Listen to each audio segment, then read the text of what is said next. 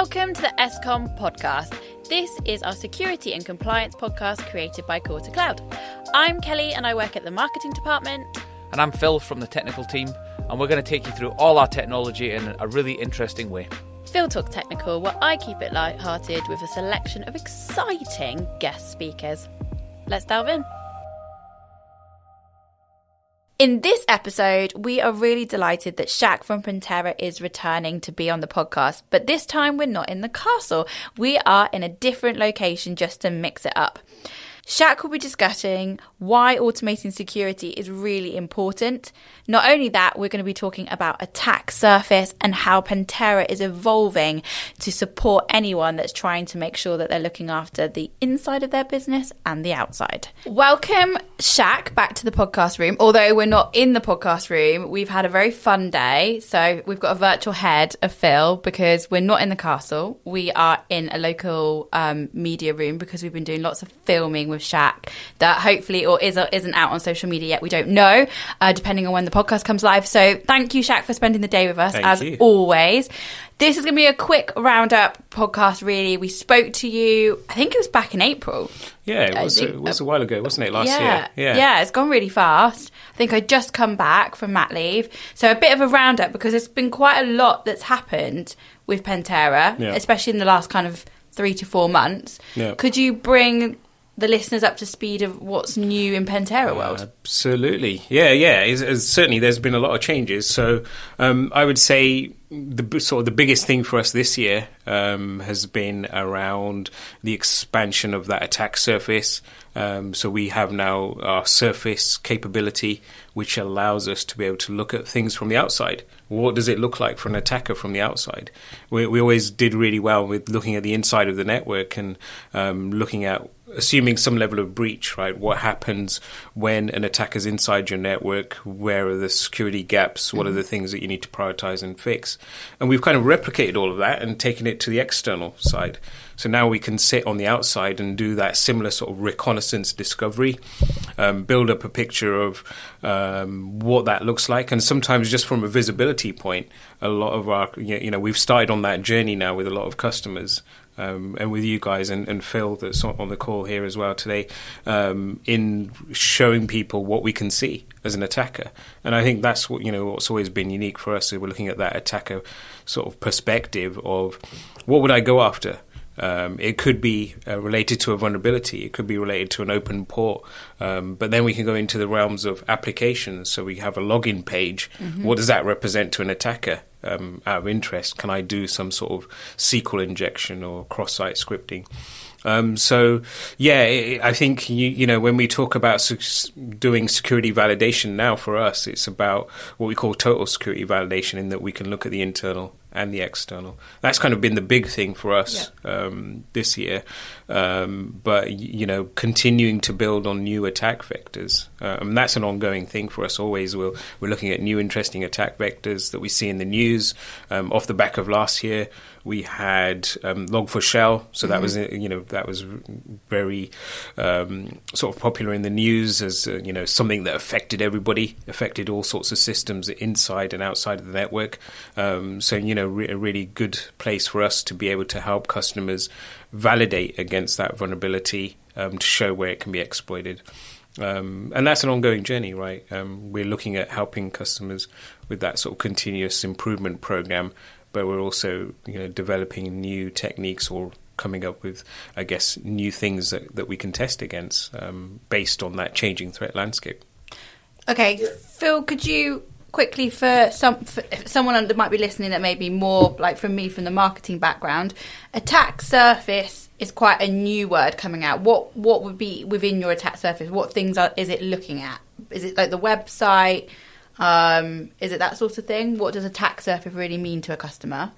Yeah, it's going to be your website. Everything's internet facing. They're kind of looking at. I think it's the way that they're approaching that's really kind of key. In that when you look in the console, they're sorting that by attractiveness to an attacker, which again, Pantera is always about prioritizing, I guess, and what do you do first? Because the more information you get, the more you're trying to work out what to do first. So they show that with the attractiveness to an attacker, and also typical Pantera, that when you find something, you can actually add that into your next scan and actually test against it. So it's not just saying you're vulnerable to this, it's actually going to run a test against it, so you can provision that and test against it. So it's been really good. We've had really positive comments. As Shaq said, we've run some POVs.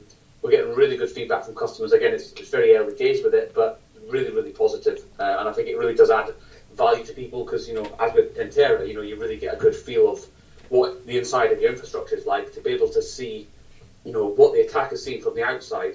You want something that's really going to show you what you need to actually really be working on. And again, that's what it's done, especially with, Log4j and the like, and all the different vulnerabilities externally.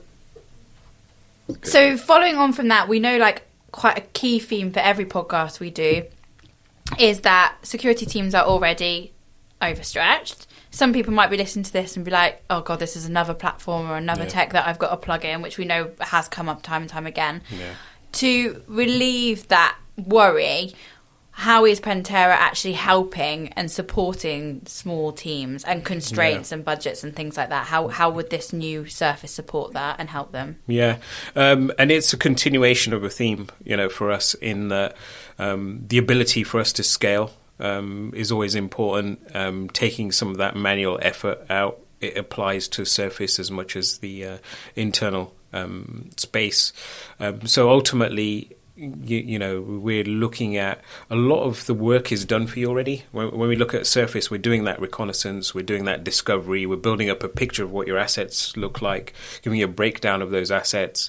And as Phil mentioned, that attractiveness score, right? What's going to be attractive to an attacker, and helping you sort of prioritize those things and giving you that information. So I think it becomes a valuable data, information, and visibility that really helps those teams to focus on the things that are really important.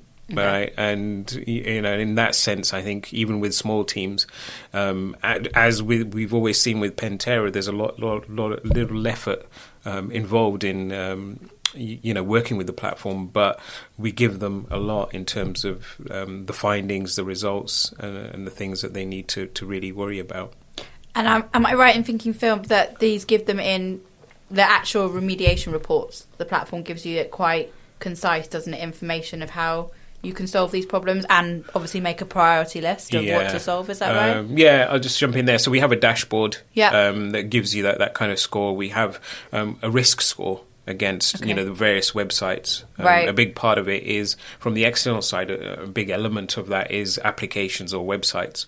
And then for anyone listening, for applications, that might be like a Facebook or Google Drive. Or I think I mentioned in a sort of previous discussion, right? And I always pick on marketing, so it might be an application that's external facing. It may be a HR system. It may be. So if you think about a typical organization, what are we exposing externally that perhaps needs to be tested or locked down in some way? So every organization will have their own set of systems that they've exposed to the outside world. It may be starting with something like as simple as your website, but then there may be other things that hang off that. It may be new systems, new events, whatever the case might be, new applications that you're developing. And all of those things need to be tested. And what we found, in terms of those kind of organizations is that you just don't have the time to go through and check what everybody's doing across the business and what they're publishing. But when you have this single pane of glass, you've got, we've got, this new HR system, or we've got this new client customer facing application. Has it been tested? Has it gone through the route of the security team or the IT team to validate it and do all the checks and balances and say, is this good to go? So it gives them that visibility very quickly to see what's out there. What does it look like from an attacker perspective from the outside world? And we use Pentera internally, don't we? So it works for a multitude of sizes of businesses and ease of use. Just finishing off what Shaq was saying about the kind of the Surface piece. I think the dashboard is kind of two-pronged in that there's a detailed part of the dashboard that shows you really in detail what you need to know. But that front pane of glass, effectively, that we talked about, the attractiveness and things, also shows you your top-level risks. And obviously, we've talked about Log4j, but, for example, if you've got ports that are open and used by malware, generally open ports, if you've got high vulnerabilities, that'll all kind of come in there as well. So before you start drilling into the detail of each asset and what the problems are, you can see very easily what's in there. But no, you're absolutely right. I mean, we use Pentera internally. Obviously, it's part of our ISO accreditation that we use that as our pen testing internally. And yeah, it's very good at finding those types of issues, especially because, as a smaller organization, we're not bad on patching. We're pretty good. Our patching levels are pretty good. But again, this is a good at pick because it doesn't just look at CVEs. It looks at other vulnerabilities on the network. You can really make those kind of lasting changes to your security posture. And I'm sure we talked about that a bit more in detail in the last podcast as well. Yeah. I'll just add to that I always talk about discovery because I just think it's useful to know what's there.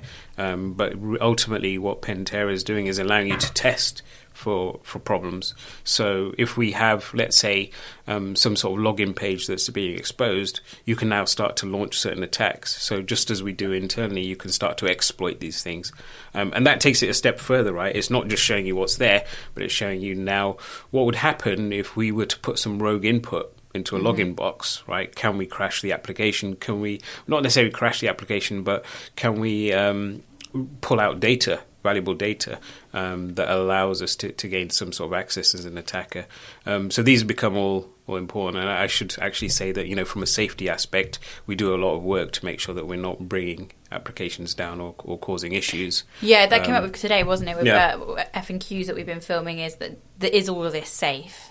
Because I think, Phil, do you get asked this? I think I've heard it a few times at the events, or this all sounds great, but will it take my network down? Does it have an impact on people working? And it doesn't, does it, Phil? It has no impact on that. No, it doesn't. And I think that, going back to the days, I mean, again, I think I was a customer of Pentera about 6 years ago, but going before that, we used to kind of pull a few open source tools, and we actually had problems with a couple of actual systems, whereas we never had a problem with Pentera. Again, they check the exploits before they use them. There's a safety by design document that goes into the detail, but they're very conscious of that. And I guess that's one of the key things. You're getting the Pentera tools, you're getting everything that's checked, you're getting the latest updates, but you know that there's somebody at the back of that that's been working on it going, right, I've tested that, it's safe, press the update button, get the latest vulnerabilities to scan for.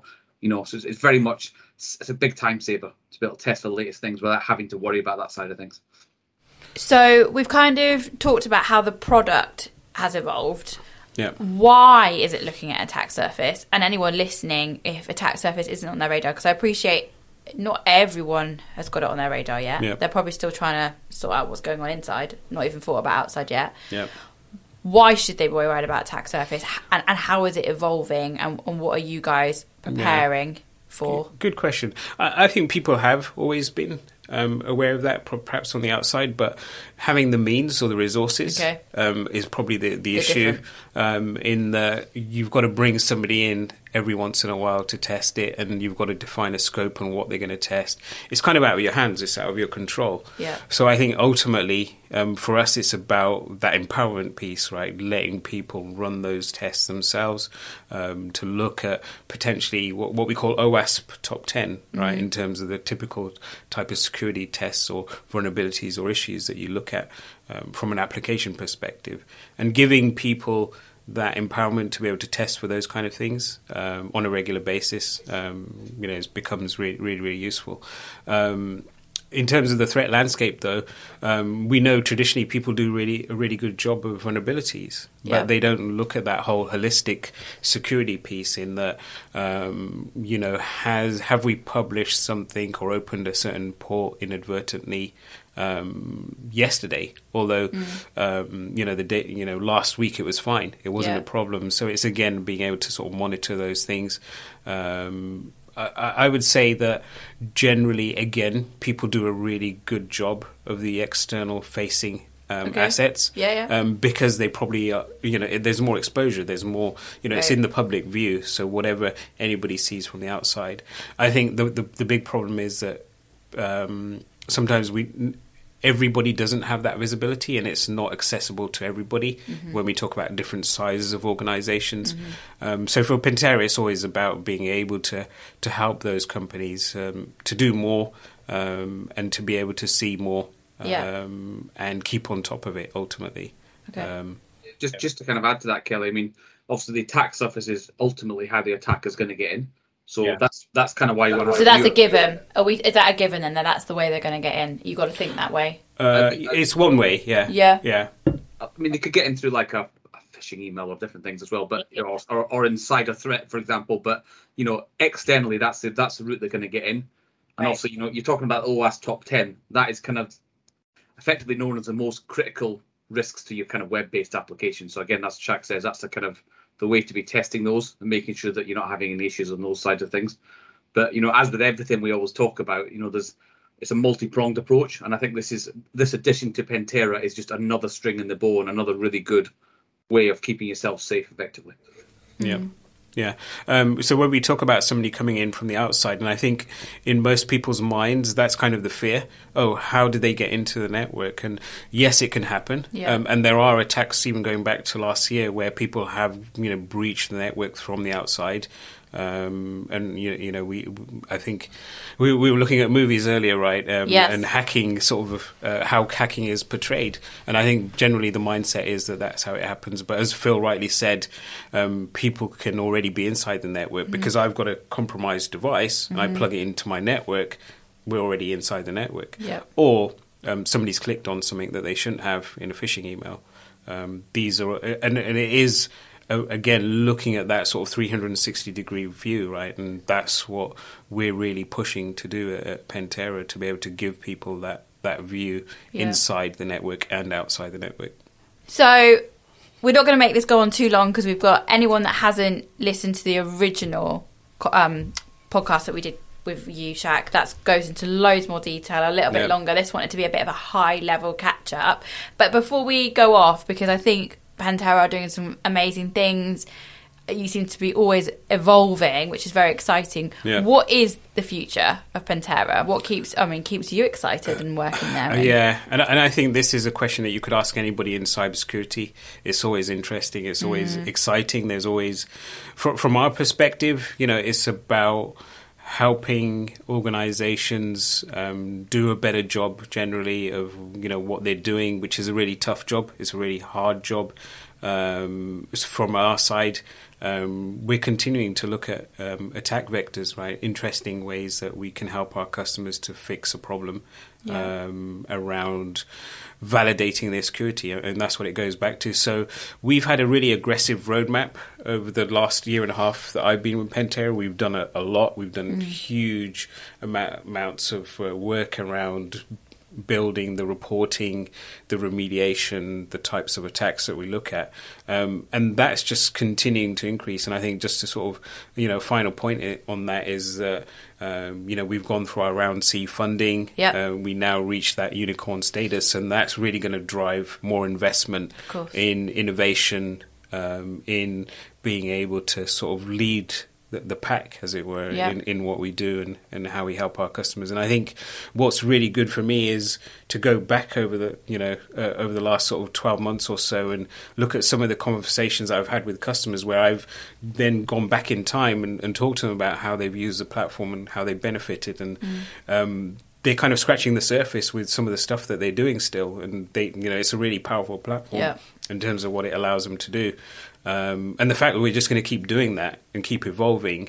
I can't really talk about some of the roadmap stuff, but there are some really exciting things coming in the next quarter, in the next 6 months. And you can't officially tell us, but I'm going to ask Phil, if you could see that roadmap of what things they're looking at doing, what would you be like, oh, that's good, that's genius? I think it'd be nice to see some collaboration between the two products, the external and internal. I think that would be pretty cool to see. If there's more things you could pass, and perhaps if they built in, because they're looking from externally, if they could build in and maybe a bit of phishing or a bit of other ways to sort of try and get credentials when you're running a scan. That could be quite an interesting thing to do as well. Well, thank you for joining us, Virtual Head Phil, in a very nice guest podcast room today. Thank you, Shaq, for joining us as always. Hopefully we'll catch up with you in 6 months' time with more exciting news from Pentera. Fantastic. Thank you. Cheers. Thanks, Phil. Thanks. Bye-bye.